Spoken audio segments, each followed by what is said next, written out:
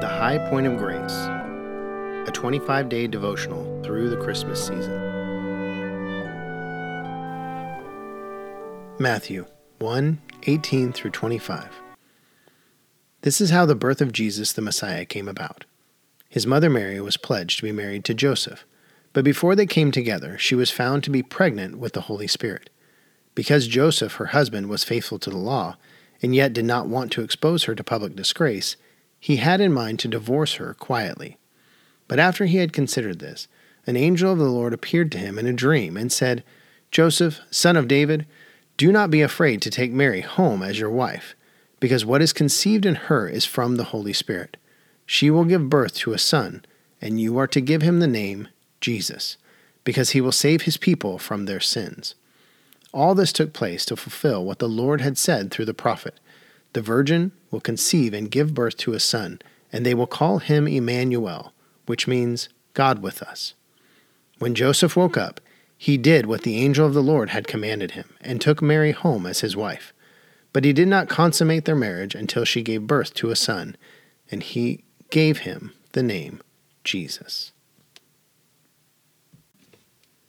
Was the silence just broken? 400 years of silence from the Lord, not a word. Prophets were a thing of the past simply because God had stopped speaking. Was a dream considered God speaking?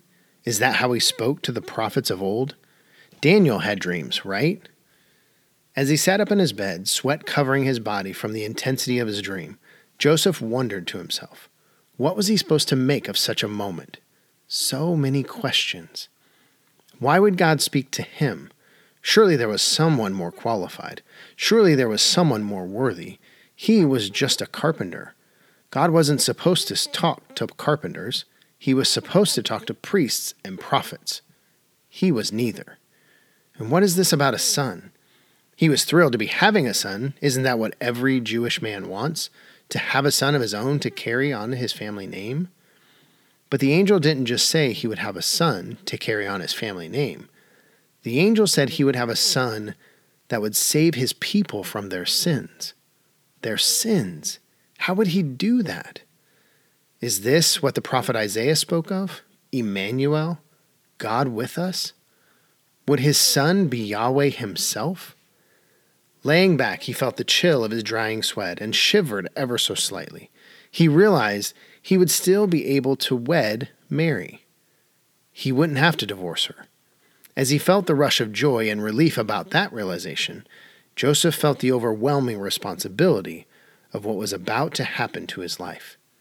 He was about to be responsible for caring for his new son, who was Yahweh in the flesh, who would be coming to save his people from sin. How was Joseph supposed to do that? How was he going to raise God? What would that even look like? As his eyes grew heavy and he felt sleep creeping back upon him, his mind began wandering to other questions. How is he going to tell Mary all of this? Would he tell her he was planning on divorcing her? How would she take that? Would Mary even believe him that he was visited by an angel? Does he even believe it?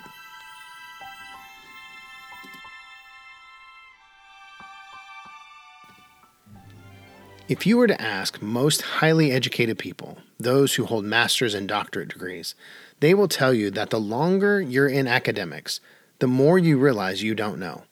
You discover that despite all that you've learned, you have more questions than when you started. Well, being in a relationship with Jesus can be very similar. Some people think that the longer you go to church and read your Bible and study, the more you know and the less questions you have. But it's actually the other way around. A relationship with Jesus is never void of questions. Joseph was filled with questions. He was filled with uncertainty. His straightforward life, marrying Mary, being a carpenter, and building a family, was about to be turned upside down. Getting closer to God didn't bring him a flood of answers, but instead an avalanche of questions. So what did Joseph do? He walked in obedience and faith. Time and time again, Joseph met uncertainty with obedience. He listened to the Lord, no matter how outlandish the request was. It didn't matter if it made sense to Joseph. He trusted and listened. Is God asking you to do something that doesn't make sense? As you're in this Christmas season looking at a new year in front of you, maybe you're facing some tough decisions. Allow God to speak into your life and then commit to following Him in obedience and faith. Today, I want to encourage you to spend some time asking God what He wants you to do. Ask Him how He wants to deal with the situations you're in. When you get an answer, maybe it's today, tomorrow, next week, or even next month. But when you get an answer, commit to walking in faithful obedience and see what God can do in you and through you.